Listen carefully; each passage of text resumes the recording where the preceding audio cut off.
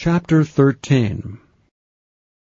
Though I speak with the tongues of men and of angels, and have not charity, I am become as sounding brass, or a tinkling cymbal. And though I have the gift of prophecy, and understand all mysteries, and all knowledge, and though I have all faith, so that I could remove mountains, and have not charity, I am nothing. And though I bestow all my goods to feed the poor, and though I give my body to be burned, and have not charity, it profiteth me nothing. Charity suffereth long, and is kind. Charity envieth not.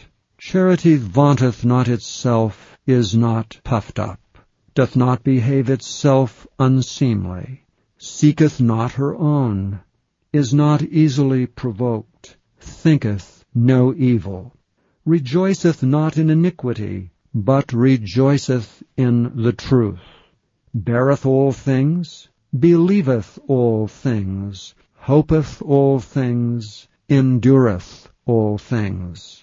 Charity never faileth. But whether there be prophecies, they shall fail. Whether there be tongues, they shall cease. Whether there be knowledge, it shall vanish away. For we know in part, and we prophesy in part.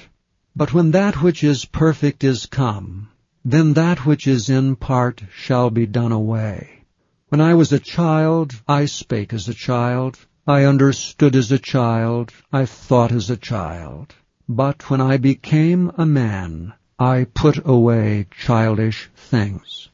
For now we see through a glass darkly, but then face to face. Now I know in part, but then shall I know even as also I am known.